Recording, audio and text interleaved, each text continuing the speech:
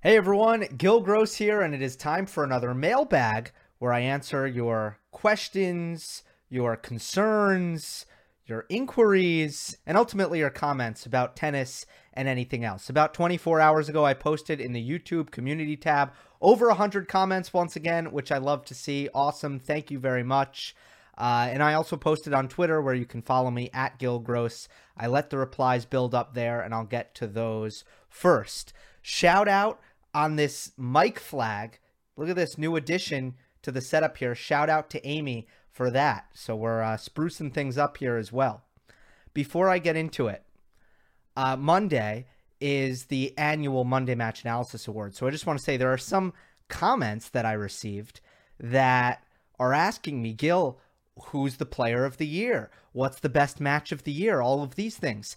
I cannot answer those questions in this mailbag because they're under seal. They're under wraps for Monday's show. So I couldn't do that. I hope you understand. I think you will. All right, let's get going here. Starting with Twitter. First one from Natalie. Why can't Rafa just win the Australian Open again?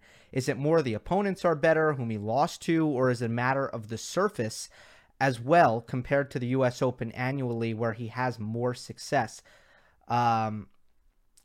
Well, I do think that the U.S. Open being a little bit grittier and high bouncing does help Nadal slightly, but I have to say his results in Australia have been pretty good.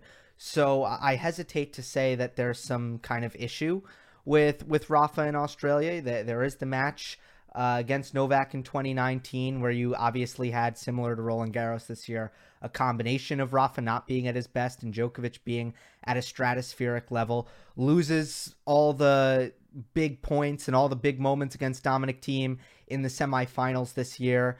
The year prior, if you go to 2018, wasn't healthy against Marin Cilic and had to pull out. He has surprisingly not been all that healthy in Australia. If you look at his, entire career, which is strange because it's the first major of the year. So you'd think that Nadal would always be A-okay in Australia, like a lot of other players. I think if you take the whole field, it's generally the major where most people are the healthiest. I'll go back one more year. He loses another final to Roger, where, of course, he was up a break in the fifth set. So I would say he's got to keep plugging away. He's got to keep doing all the things that he has been doing on hard courts, improving the +1 tennis on the forehand, keeping that aggressive mindset even in the big moments, beefing up the serve, and continuing to kind of hope the down-the-line forehand and the backhand are both firing. Next one is from the Omnipresence. I think the only tennis player that enjoys going 5 sets is Rafa Nadal because of his charismatic style of play, but the 5-set match in general is not entertaining. Should the tour abandon 5 sets? Now, certainly at some point in the future, I need to go into this in more detail because it's this debate that kind of pops up all the time. Sometimes it feels kind of random to me where suddenly, at least on Twitter, there's this whole best of 5, best of 3 debate, and it seems that there's no rhyme or reason to when people start talking about this, but it's pervasive. This topic, it's always around. It's always here.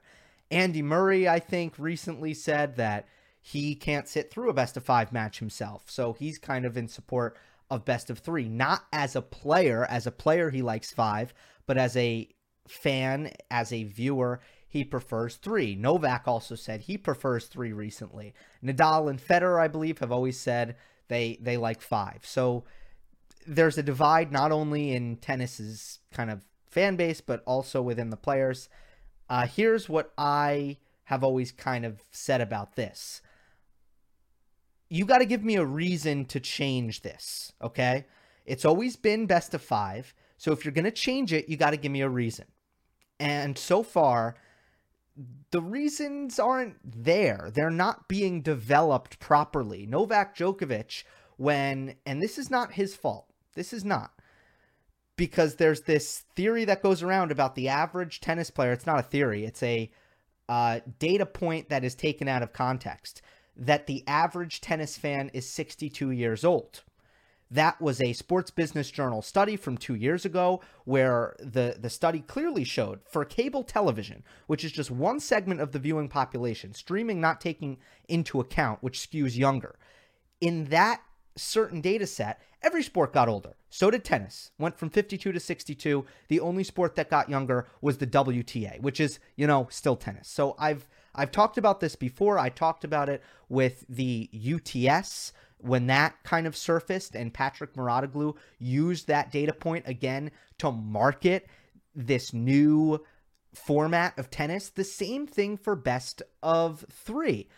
Djokovic again used that data point, that the average tennis fan is 62. And there's this theory about attention spans and the fact that people don't have the attention span anymore to watch best of 5.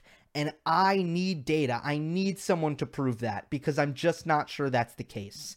And I think that if you are someone who is willing to watch a set of tennis, then you're probably, in some way or another, you're willing to watch 5, or you're willing to watch, tennis for an extended period of time. I don't think they're bringing in new fans by shortening the format. I don't think tennis loses fans by playing best of 5.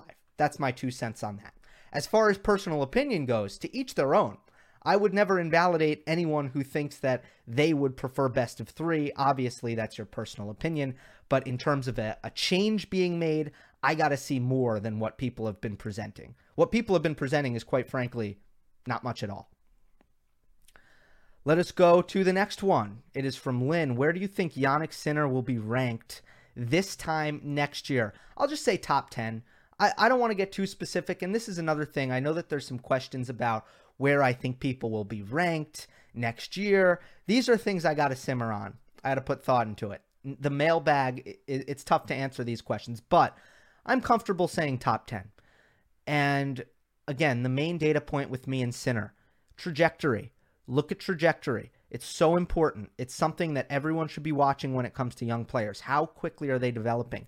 Jannik Sinner, man, he wasn't that good as a 15-year-old. He got good really fast, but 15, 16, all of a sudden he was really intriguing once he was 17, and now he's just crazy good. And he's improving so fast, you got to just take notice. It's impossible not to. Athletically, he's moving so much better. His forehand used to be all over the place. Used to be a total loose cannon. His backhand is natural. His serve can still get bigger, but man, he's getting so much better, so much faster that I think he'll be in the top 10 next year. Not so much faster, just so fast. Next one from Main Man Marshall. What a Twitter name. In the future, will players start to adopt 2 different strokes? For example, a 2-handed backhand for returning or defense, and a 1-handed backhand for offense/power. Well, that I don't think so. Your specific example, no, I just don't see that. I don't think that you could hone both techniques at a professional level. I don't think that can be done. However, one hand on both sides, that intrigues me. Interestingly enough, what I've seen more, and Marion Bartoli on the women's side comes to mind, and it's absolutely wild that I've mentioned Marion Bartoli twice, I think, in back-to-back videos. That is wild. I think when Medvedev's backhand overhead with 2 hands, and I mentioned her name. Anyway, that's crazy. But I'm going to talk about her again and say she's an example, and I've seen some others on the WTA who are 2 hands off both sides. And there's an ATP player, and I apologize, but his name is slipping my mind. But what really intrigues me is 1 hand on both sides. Is anyone going to be able to do that? Because if you can hone the incredible power of the modern forehand, and you can use that on both wings, that to me is dangerous if someone can figure out a way to do that.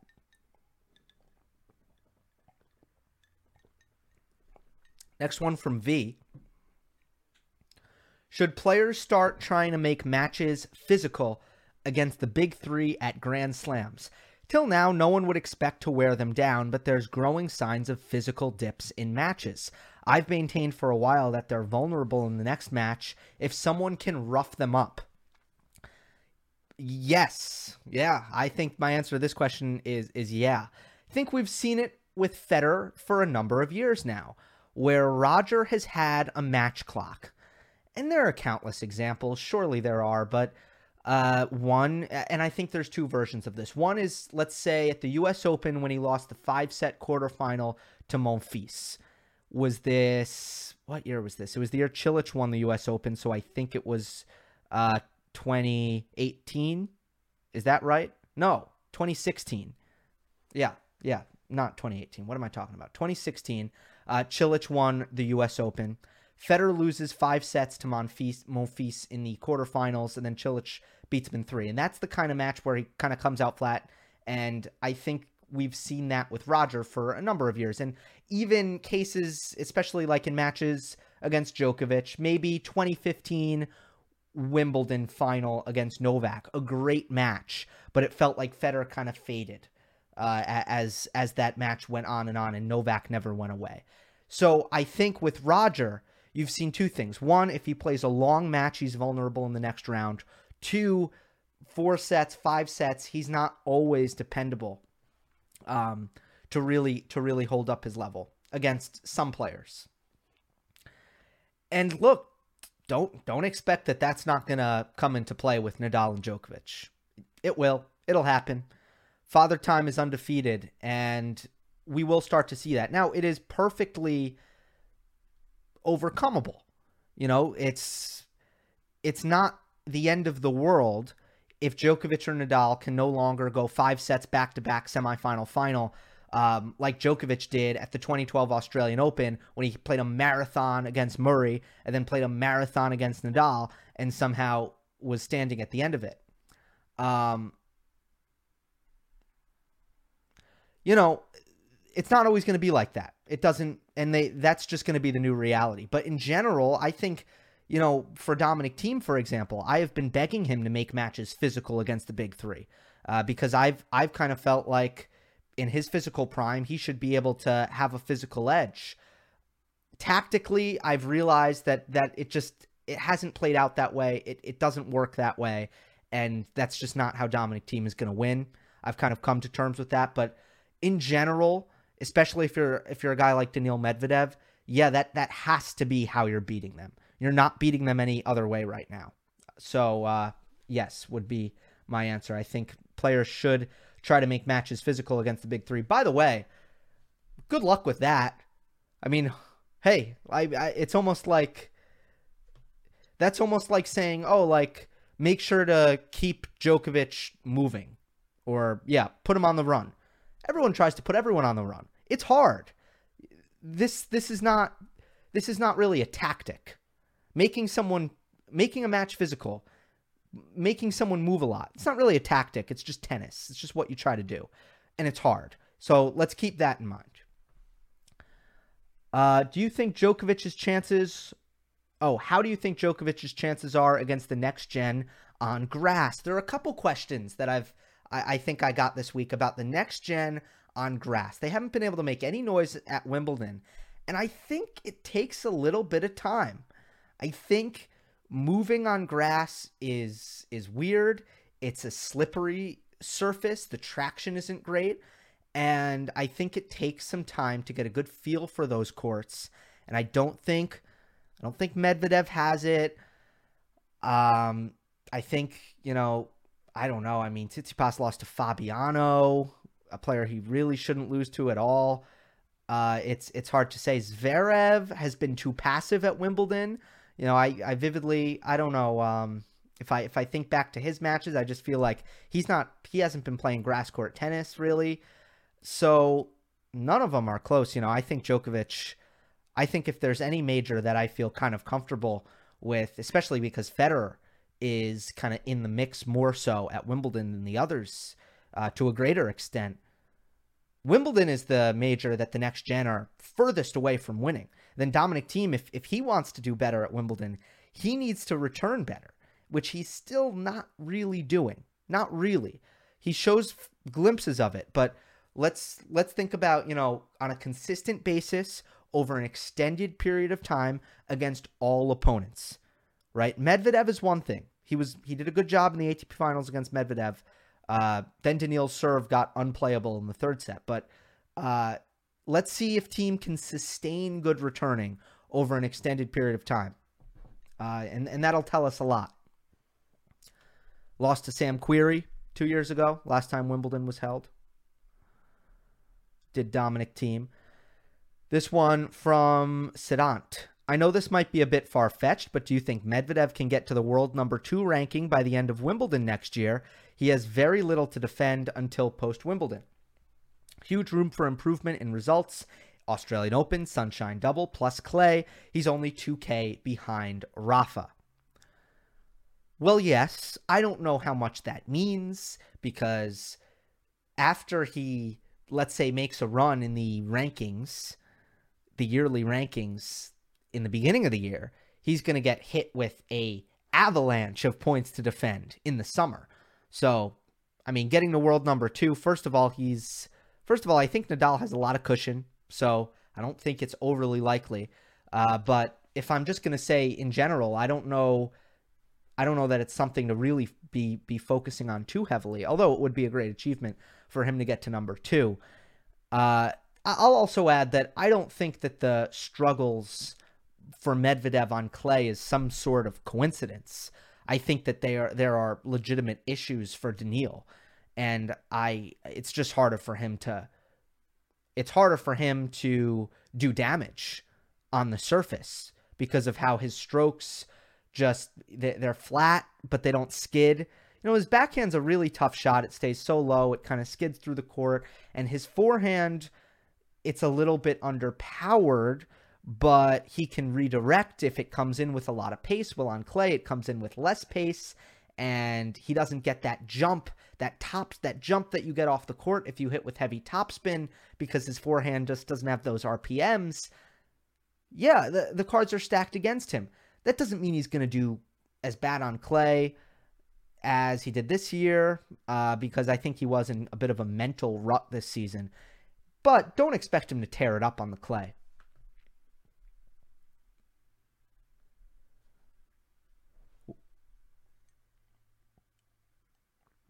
Who is the biggest threat to Novak at the Australian Open? Medvedev, Thiem, Tsitsipas, or Rafa? That one from Amin. You have to say Thiem. He's 5-2 against Novak in his last 7. A couple of those were when Djokovic was not himself in 2017. And I think one in 2018 when Novak was just working back into form. But yeah, look, and I don't think it's really a product of the matchup being awful for Novak. I do think that Djokovic gives Dominic a lot of rhythm, and Thiem can sometimes use that to his advantage and get really comfortable and play a lot of balls and start to feel his power ground stroke game really well. And I think Novak can do a little bit more disruption, and I think he can go to the net more to bother Thiem a little bit. So there are some things. With that being said, I really think it's just a matter of how dangerous Dominic Thiem can be.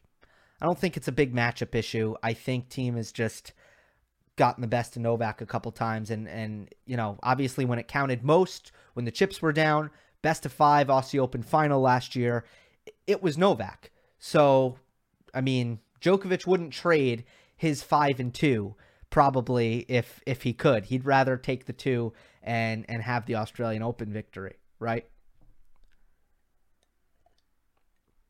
This one from Owen. If you were to play against any active professional tennis player, who do you think you would be the most competitive with matchup-wise? What a question.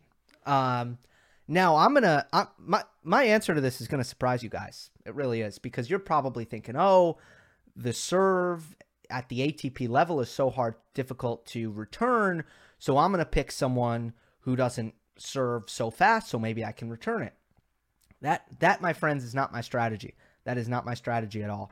I don't think that I'm going to have a good time returning any ATP serve, trying to win points off, on return. I'm going to have a terrible time. That's going to be really difficult for anyone at my level.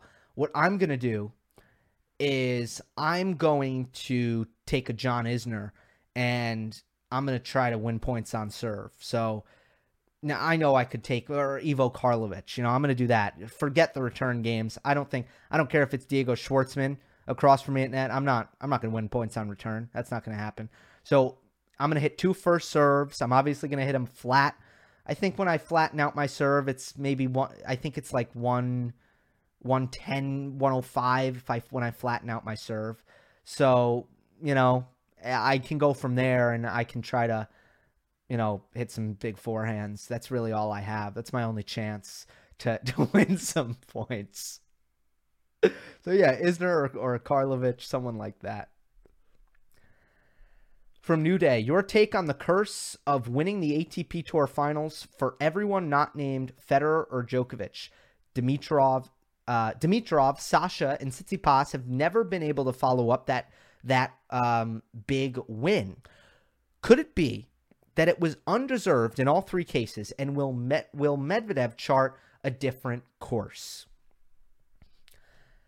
My take on this is that the ATP Finals has shown to be a tournament that is, just kind of suitable to young players at this point. I do think that it's a pretty physical endeavor. I do think that there is a motivation factor that plays a huge role.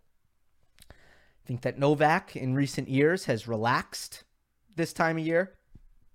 Djokovic used to own the year-end finals. What did he win? 4 in a row? I don't have that exactly off the top of my head. He won a lot from 2011 to 2015. I think he won 4 or 5 or something like that. So, Novak used to own it. He hasn't won it in a while now. And it may be since 2015. I'm not quite sure. But I think motivation's a big factor there. We know it's a weakness for Nadal. For Federer, end of the year, banged up. Okay, he has not been. It's the same reason he hasn't been good in the U.S. Open. Roger Federer, it's just not where he's played his best tennis. Because end of the year, it's not advantageous for these guys. So I think the young guys are winning it because it's a good chance for the young guys to win a tournament due to the format. You can't work your way. You can't really play easy matches. You don't have your first and your second round where if you're a Djokovic or a Nadal, you can win 2-2. And, you're 100% fresh at the end. It's every day against not quite every day. It's almost every day for a week. It is best of 3. But I think it's a tough task for these guys. So I don't think it's undeserved at all. I just think it's a format thing. Will Medvedev chart a different course? Again, Medvedev, for some reason, the temperature on Medvedev seems to be really hot and cold. It's either he's a god or he is terrible. And obviously it's neither, And no, he does have some godlike qualities. I'm not going to lie. I'll be completely honest with you. He has some godlike qualities. But Daniil just has some unbelievable unicorn-like strengths.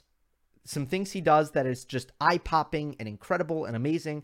Then he's got some really fairly basic weaknesses. Both are true. And I think Daniil Medvedev is really good right now. I think he's I think he's the 5th or 6th best player in the world. And I think he's got, a lot to, maybe, a lot of work to do to try to close that gap and become the 1st or 2nd best player in the world. So, I think he's chilling. It was kind of a tough year for him, but predictable, really, really predictable. And as players, again, I think players now know what to expect from him, and it's going to be really hard for him, when the conditions are a certain way. If Medvedev is at his best, this one from Mason, is he the fittest player on tour, or is that Dominic Thiem? I think Dominic Thiem is the fittest player on tour, but that doesn't mean in a match between Medvedev and Thiem that Thiem is going to hold up better.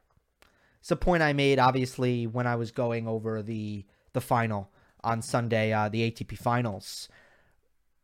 Obviously, I think Thiem was the more weary player in the third set, but that's not because Thiem's in incredible shape, but Medvedev was making him work too hard. I don't think anyone can sustain the work level that Thiem was having to sustain.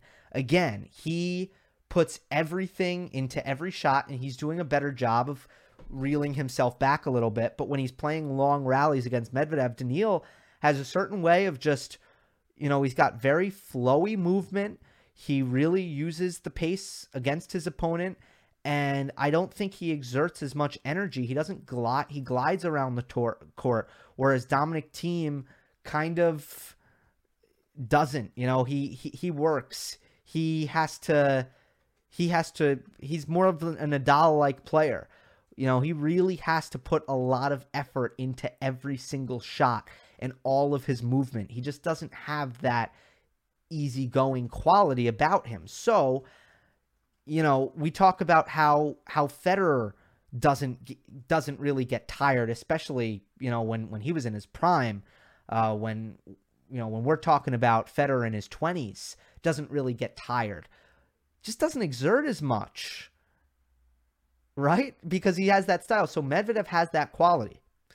Dominic Thiem doesn't have that. So I think Thiem is fitter, but I think Medvedev a lot of the time can last longer. We are almost done with Twitter. 2 more. When it's all said and done, who will have the better career, Thiem or Andy Murray? Look, I think that Murray is a better player than Thiem for the most part. From what I've seen, at this point, Thiem has not reached the heights of Andy Murray by any means. With that being said, Thiem is could be in a rather advantageous generational position. First of all, his own generation was rather weak. There aren't a lot of good 26, 27, 28, 29-year-olds. Not good. I shouldn't say good. I should say great. There aren't a lot of great players born around the time Dominic Thiem was born. Djokovic, Nadal, Federer, they're getting old. So Thiem is in a position where he's really developed over the years. His development is ahead of where Tsitsipas and Zverev and Medvedev's development are. And of course, anyone younger than them. He's ahead of them. No doubt about it. It's clear as day. So, if let's just say if some people at the top right now, if they go away, if it happens quicker than we expect, Dominic Thiem could end up with better career accomplishments than Andy Murray. I think there's a good chance that happens. But you're taking Andy Murray, who chose the worst possible moment in the history of the sport to be born, versus Dominic Thiem, who seems to be in a pretty good spot. So that's the difference, I'd say. Last one from Billy, my best friend from my childhood. What toothpaste do you use? It's Crest. I use Crest 3D White. Thank you for the question. All right.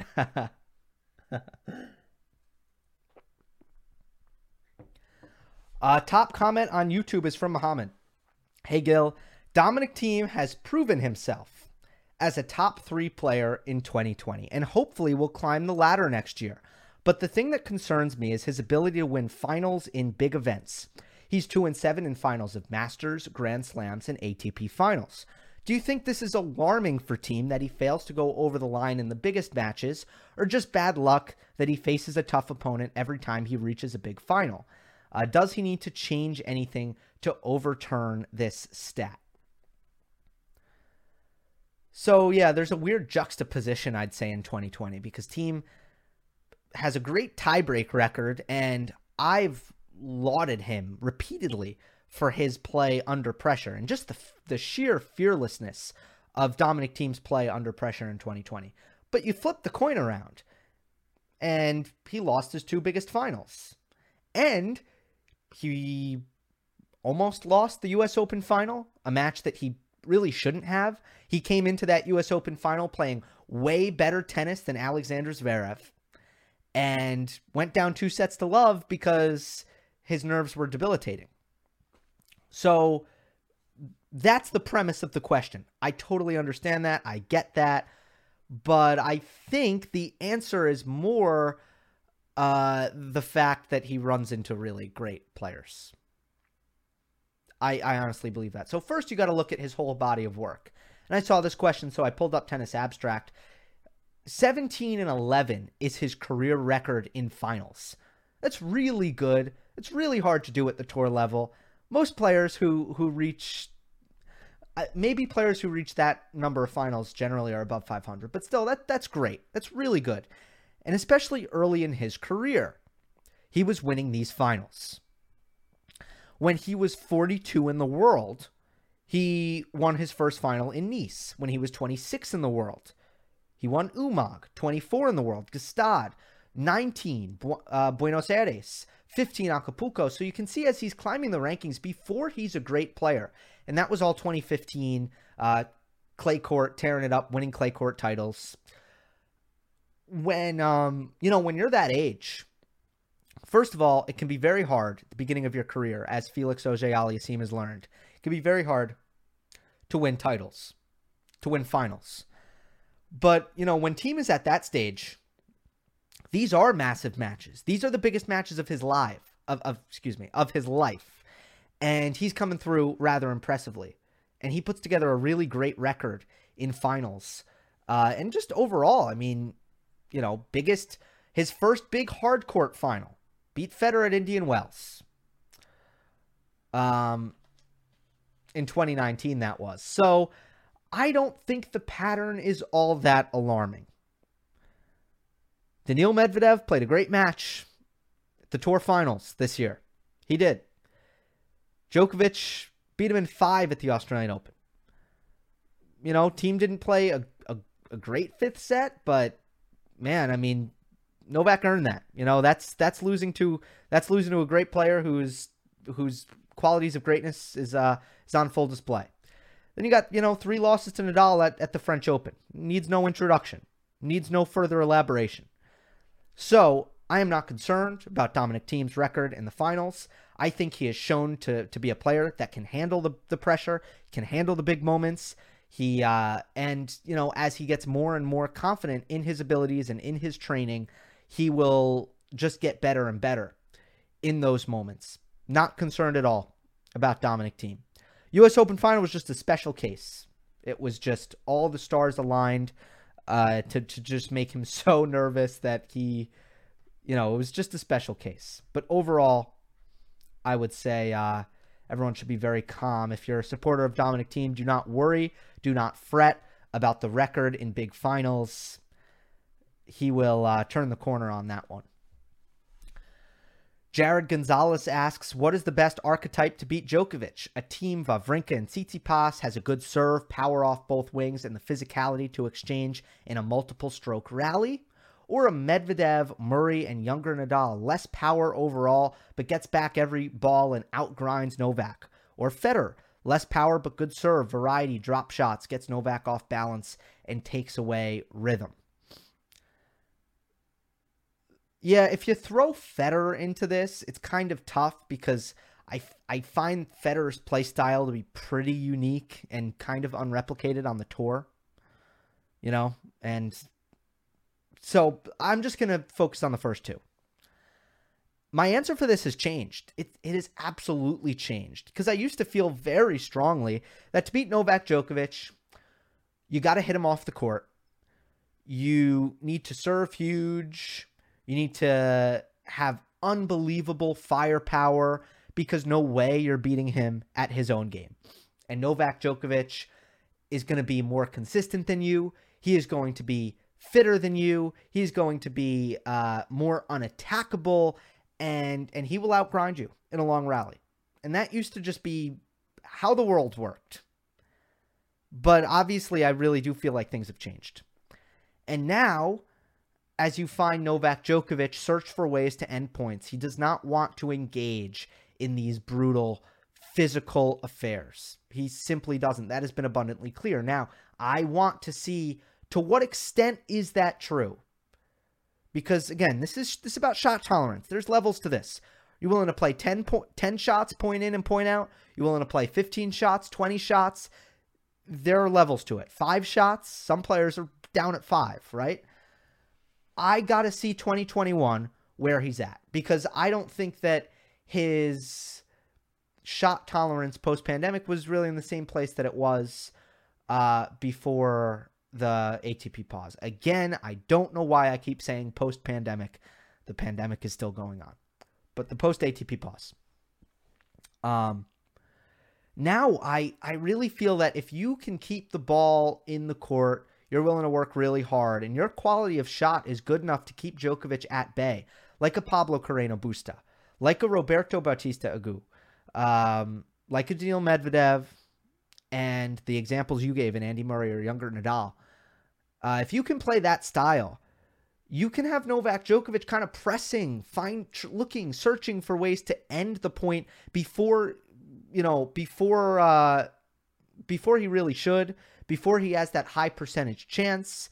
And he can get matches now where he has the inferior shot tolerance. And it's not a great position for Djokovic to be in, because he doesn't have the massive weapons to end points. Doesn't have the Nadal forehand, does not have the Daniil Medvedev serve. Right? Daniil Medvedev's in the same position as Djokovic. Once he's in a rally, he doesn't have great weapons to end the points, but Medvedev got the serve, right? So Novak doesn't have that one shot that gives him an escape valve. So let's keep an eye on this. Again, I'm still trying to figure this out, and I think, again, I want to see 2021.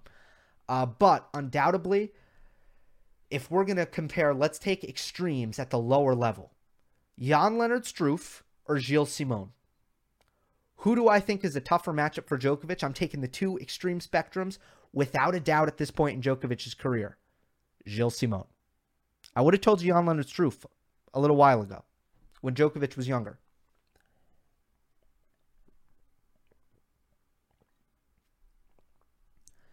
Here's one from, I'm going to start going faster because now there's a bunch of comments that don't have as many likes. So let's just see how many I can get through. Let's see. How long have I been talking? 37 minutes. All right. Hi, Gil. Any thoughts on why Nadal Djokovic at Wimbledon 2018 was closer than the following matches they played off clay? Meaning, what helps Nadal on grass courts be more competitive than on hard courts? His ground strokes, Novak's diminished wide defense. Wimbledon 2018, forehand down the line. Watch that shot. Every single time Rafa has a chance to hit that shot, he hits it, and he hits it well. Also the backhand aggression that we saw bother Novak at the French Open. So he really just flipped the script and made both cross-court rallies a lot tougher on Novak. There have been some matches off clay where Djokovic has had a distinct edge in both cross-court rallies. But when Nadal has his A-plus backhand in terms of variety, the slice, the drive, sometimes loopy, sometimes flat, he especially needs the flat one cross-court to stretch Djokovic out on his forehand and rush him on that side. And he's hitting his forehand down the line with frequency, accuracy, and consistency, which, by the way, was just not the case in his loss to Medvedev. When he's hitting that forehand down the line, those are the ingredients he needs against Novak off clay. How do you see Federer's 2021 season to be panning out, and does he have a realistic shot of winning a major at 39 when he is not the best player on grass for the past 4 or 5 years? Look, I'm going to give Federer the benefit of the doubt. Again, I keep saying this, but, last time he played a full season, he had a darn good season. His level in 2019, if he can just kind of copy-paste that level coming from surgery, if he can copy-paste that level into 2021, well, then he's got a good chance at winning Wimbledon. Plain and simple.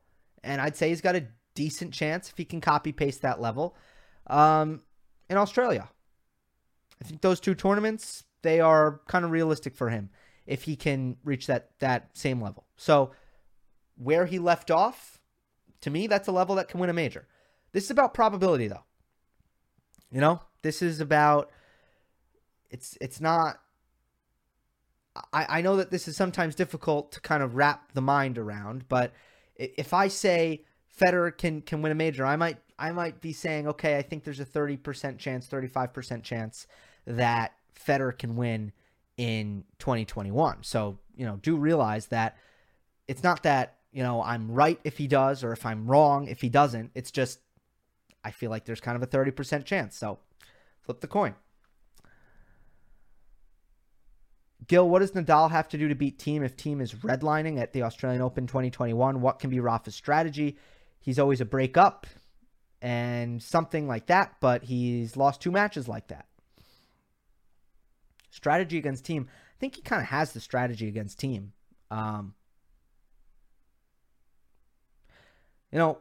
Mixing up the serve is huge. So go to the backhand more often than not. Make Thiem, really put pressure on Thiem's backhand return, but then use that surprise tactic. Go flat to the forehand, especially on the big points, and Nadal gets even greater reward off of that shot when he can go to that. Also approaching the net on Dominic Thiem's backhand. Now, hopefully he's not hitting, hopefully he doesn't get hot. Look, it's tough when a player's redlining, but I don't think that Nadal has the wrong tactics. He just needs to perhaps get more aggressive in the big moments to kind of match what Thiem does and maybe take it out of Thiem's hands a little bit more. If I'm gonna say anything, I think Thiem has been the more daring, more aggressive player. I know I got on Nadal. I don't remember the very specifics, but I know I got on Nadal after losing those 3 tiebreaks at the Australian Open for kind of just reverting back to the kind of the default mode of trading, especially with his forehand when he played Dominic Thiem in those tiebreaks. So, perhaps just try to break Thiem's rhythm a little bit more and take matters into his own hands. This one from Joe. Gil, love the show. Thank you. I've always wondered how much tactical study and scouting a player and their coach/coaches employ towards a specific opponent. For instance, do you think Rafa practiced extra drop shot retrievals in his advance of his final with Djokovic at the French, or do players have a more consistent routine to get ready for each match regardless of the opponent? I imagine it varies with different players. It does vary with different players. Look, I haven't been on the tour, so I don't have first-hand experience, but I have listened to Darren Cahill, Brad Gilbert, read books, read Brad Gilbert's book. So I do know, just to name one, I do know that players do have preferences. Now, most of them don't want to scout on their own. Most of them want their coaches to do the scouting. And some of them want a really kind of detailed, like I know Andre Agassi. Let's just go back to Brad Gilbert. Andre Agassi was a total tactician. He was, a machine. And he wanted to know really formulaically, what exactly do I need to do? Give me all the patterns that you think might work. And I'm going to store all these in my brain. And it's not going to be too much. And let me go out and try to execute those. Some players are like, look, I can't be thinking out there. I just got to play. Okay? You can't be giving me 17 paragraphs of what I need to do to beat this dude. None of this helps me. Those are players who rely more on feel. Some players, they love to drill. Some players, they love to play points. They like to figure it out. So there's, again, I really do think that there's 2 kind of molds that tennis players can sometimes fit into. And some are just more robotically programmed, and they want information, and they want tactics, and they want patterns. Then some are more, more instinctive. They don't want all that. They really want to feel their opponent on the court. They want to just hit the shot that they feel like is the best shot in the moment. And they, that's just kind of how they're programmed. So it varies a lot. And on the lower levels, a lot of these, it also varies. Lower level, higher level. I mean, I think at the challenger level, there's a lot less of it than at the top level. What do you think are the primary reasons Nadal has struggled to win a second Australian Open, considering his success with the hard court at the U.S. Open? Yeah, I mean, I guess I did kind of already answer that on Twitter. I won't go more into that. Best tools to compete on grass amongst the next gen under 25 crowd. Medvedev at the moment. But again, the movement is the wild card. It's the X factor. Movement on grass can be different. It can be weird.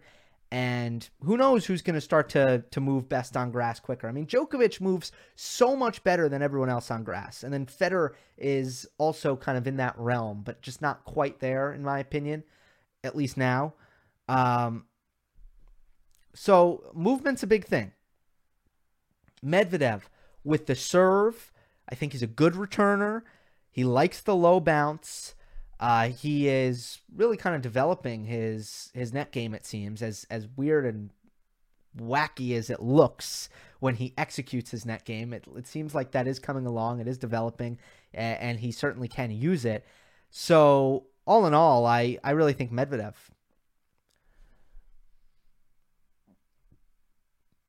Hey, Gil, what is your take on TFO? Will he make it big? What do you think are his biggest flaws? Technique, mental side, tactical, team choice, tournament choice. Make it big. That's a little bit vague, but I guess no. Forehand technique, long, inconsistent, doesn't really hold up too well under pressure. Serve, same thing. I just, the technique is a little bit wild, and, it results in lack of consistency. Backhand, I like his backhand, but mostly on a quicker surface. On a slower surface, it gets in the way. Mental side, I think sometimes it's great. Sometimes he's ready to fight and give it his all and really lay it all out there. And then sometimes he leaves me a little bit underwhelmed with his work rate on the court. So it can go both ways. Why has this information from the ATP not become more public? And then a link to the rankings. This automatically means that Djokovic will remain number one until the beginning of March 2021. Yes, that is true. Novak will be number one for a very long time. That is just secured mathematically. Yeah. Oof, long comment here. Do I have time for this? Sure. What do you think of Daniil Medvedev? To me, he's one of a kind. Sometimes you find players with shot tolerance and consistency, but they lack in shot making or serve or vice versa. Instead, Medvedev has everything. He's a new prototype of player, very tall, with an almost Sampras-like serve, pure cardio machine, shot tolerance and consistency at the highest level, good shot maker, good at the net, great in absorbing pace, and also creative. He expresses his creativity by doing things totally unexpected and unorthodox. Another tennis commentator defined him as a recreational player at the highest level, precisely for his capability of creating shots and situations absolutely extemporaneous. I'm not sure rec players do that, but okay. Allow me to compare players to a great movie saga, Terminator. That is the equation. Nadal is Terminator 1. Djokovic is T1000. Medvedev is T9000. I've never seen such a complete player. Must admit, movies are one of my weaknesses. I can talk music with you. I can talk food with you all day. Movies are a weakness. So I don't get the Terminator reference. I don't have that much to add, but I love this. Great comment. Yeah, I've never seen anything like Medvedev. I've not seen a player that tall who moves that well. He covers the court. He doesn't cover the court great for his size. Please, I don't want to hear that. Everyone needs to remove that from their vocabulary. Never, it will hurt my ears. My ears will fall off if I hear that. He just covers the court at an elite level for anyone, okay? He covers the court at an elite level. He defends at an elite level. It's also racket skills. To combine that with amazing shot tolerance and consistency, and then to have that serve, again, it's a set of strengths that he has that goes together. Very rare to see. Again, there are weaknesses there. So he's not invincible. He's got weaknesses. But yes, his strengths are very unique. Question about Federer. Already covered him, so I'll go to the next one.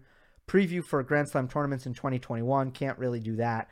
Interested in a couple of Canadians, Felix Auger-Aliassime and Denis Shapovalov. What do you see from them in 2021?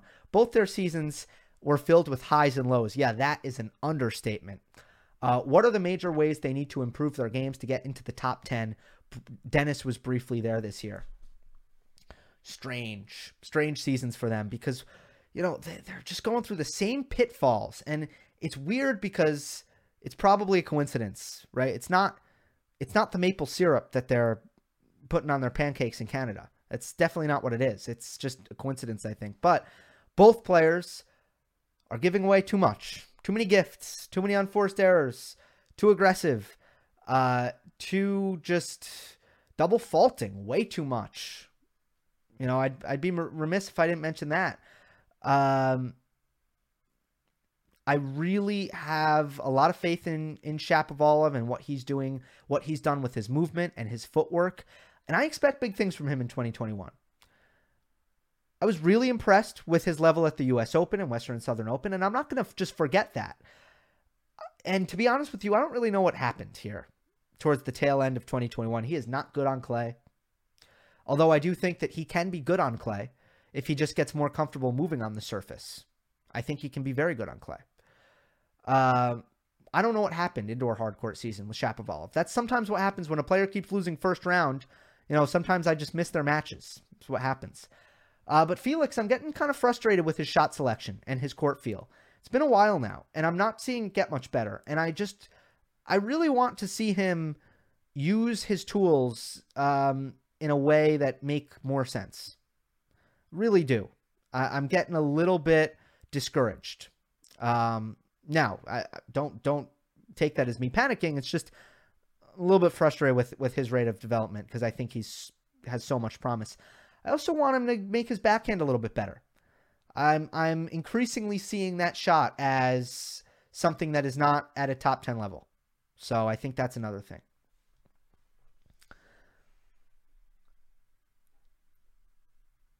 What do you think Thiem needs to do? Yeah, mostly return right now that I want to see him get better. Let's see. What will be the top 3? I'm going to save that one, guys. I'm going to save that for the beginning of 2021. Any questions about the rankings? When Sampras was on the decline, there was a major opportunity on the men's tour that saw players like Leighton Hewitt win a few majors before Federer awakened. Once the big 3 retire, who do you think will take the most advantage of that inevitable lull and win a couple of majors? Well, it's going to be very dependent on when that lull is, especially for Djokovic and Nadal, who are still at the top of the sport. Federer is still, technically can be at the top of the sport. We have to see how he comes back. So it's really going to depend on when that is. Let's see. Let me just take a second for that. It's funny. I feel like that window is kind of surpassed because now, I think there are so many players in there that can have long-term success. But, it could be a Zverev. It could be a Tsitsipas. It could be a Medvedev. But I also think that all of those players can have really long-term success spread over a long period of time. Not that Leighton Hewitt didn't. It's just he stopped winning majors after the very early 2000s. So what would I improve about the big 3? That's another video. Gil, the PTPA dust storm has drifted, but what aspects of the players' complaints and concerns are likely to receive attention under Andrea Gaudenzi? Plans were in place for all kinds of changes over the next year or so to address these issues, apparently, but nothing much has happened outside of what has been compelled by COVID. Do you have any info from your sources? No, I haven't talked to people. Most of my sources, to be completely honest, I don't have time, because I'm part-time here. I'm mostly just talking to journalists, so I don't have direct sources. I'm just talking to other people with sources. We'll see. It's kind of unclear. I will say, if you haven't seen my interview with Brett McCormick of the Sports Business Journal, then we talk about what Gaudenzi plans to change in a great amount of detail. The main thing that I think you'll want to know about is making the Masters 1000s events 2 weeks instead of 1. And, that's that'll be interesting to see. The 250s won't like that because it'll make it so that the 250s go on during the second week of a Masters 1000 oftentimes. So we get into a lot of stuff in that one. So make sure to check that out. It was a couple Monday match analyses back. I'm at 55 minutes. I'm going to go 5 more minutes. Won't go over an hour. Yeah, people asking me favorite match of 2020. Let's see. This person says Rublev Shapo at St. Petersburg. Yeah, that was a great one. But I'm not going to say it. Not going to give that away. I believe that Zverev has the highest peak level out of the next gen, rising gen, due to his potential big serve and easy power on the ground strokes. Your thoughts? Are we counting Thiem? If we're counting Thiem, no. But if we'll take Thiem out of this because he's older, I would say, tough one. And we're not talking about we're not talking surfaces here. Sure. Yeah, he's the most complete. He's probably the most complete at his very best. He rarely brings his peak level. Can I just say that? Rarely. He's just not very consistent that way. But yeah, when he's firing, when everything's working, when it comes to the combination of his max potential of serving, which is overwhelming, one of the biggest serves on tour, and, when he's defending and trading and his transition game is working, he's got that combination, offense, neutral, defense, all three, big serve, and an extremely competent returning. He's got this unbelievably complete game. So sure, I agree with you. Jannik Sinner has the potential in the top 8. Yeah, I think he can. Yeah, I think he'll be top 10. So whether that's 10, 9, 8, 7, something around that. Will Thiem be the next world number 1? Likely. I think so. Gil, how do you think Medvedev, Tsitsipas, and Zverev have improved this year? And what's next for them to build on 2021? Also, who of the 3 will be Thiem's biggest challenge outside the big 3? Thiem's biggest challenge. That's a good one. I think Medvedev, all things considered. Big serve to attack the backhand return and just the return in general. Plus, he can handle the massive heaviness that Thiem brings on the ball. But when the ball's bouncing high, remember, that's a problem for Medvedev. So on clay, changes things. But I like the first part of your question a lot. What have they all improved? Tsitsipas has, I think it's mostly mental right now. And what I really like about Tsitsipas' season, he had a lot of disappointing results, no doubt about it. But to me, the French Open salvaged his season, his entire season. Because the year prior, he let a heartbreaking loss against Stan Wawrinka at the French Open, he let it ruin the rest of his season. And he admits that. I mean, he fell into a depression. And he had no confidence on the court, for months after that, because he couldn't accept a loss. And he has an even more brutal loss at this year's U.S. Open against Borna Coric, which was an inexcusable loss, obviously, but it happened. And what does he do? A month later, he turns the page, and he makes a major semifinal. And he plays Djokovic 5 sets. And it was really an injury that probably affected him for the rest of the year, really, on and off, and made it so that he couldn't compete like he wanted to in that 5th set. So, mental for Medvedev, for Tsitsipas, taking it less seriously. For Zverev, the forehand. I think the forehand has gotten really solid recently. Flattening it out, hitting out on it, not brushing up so much, not dropping the racket head under the level of the ball so dramatically like he used to do, just being more aggressive with it. For Medvedev, a little bit harder to say, a little bit tougher to say. But ultimately, probably, I don't know how different he is. I can't give you a confident answer on Medvedev. Because I thought he played pretty similar to how he was playing, at his best in 2019. The last 2 weeks, winning Paris, winning the Tour Finals. But I can't. He looks pretty much similar to me from what I saw. I don't know. Oh, here's one with 7 likes. Question about the young generation's footwork. As we all know, great footwork is necessary for success in an individual rally. Over the course of a match, it can determine someone's... Oh, and it can even determine someone's career. I agree with that. We all know how Rodgers' great footwork has helped him over the years. Rafa and Novak have great coordination and stability too, but aren't some of the young players having issues with stance stability? As great as Thiem is playing, his legs and feet seem to be all over the place sometimes, especially on his backhand. How do you assess the young and next gen's overall footwork and stability on shots, serves, returns, etc.? Thiem's footwork gets tired sometimes, that's for sure. But overall, I think it's pretty good. I don't think his footwork is nearly as consistent as it can be. And part of that will play into how consistent his overall baseline game will be, which is in large part, room for improvement. But I do think he runs around the backhand really well. I think his footwork is good when it comes to that. I think, his movement is explosive. He accelerates really well.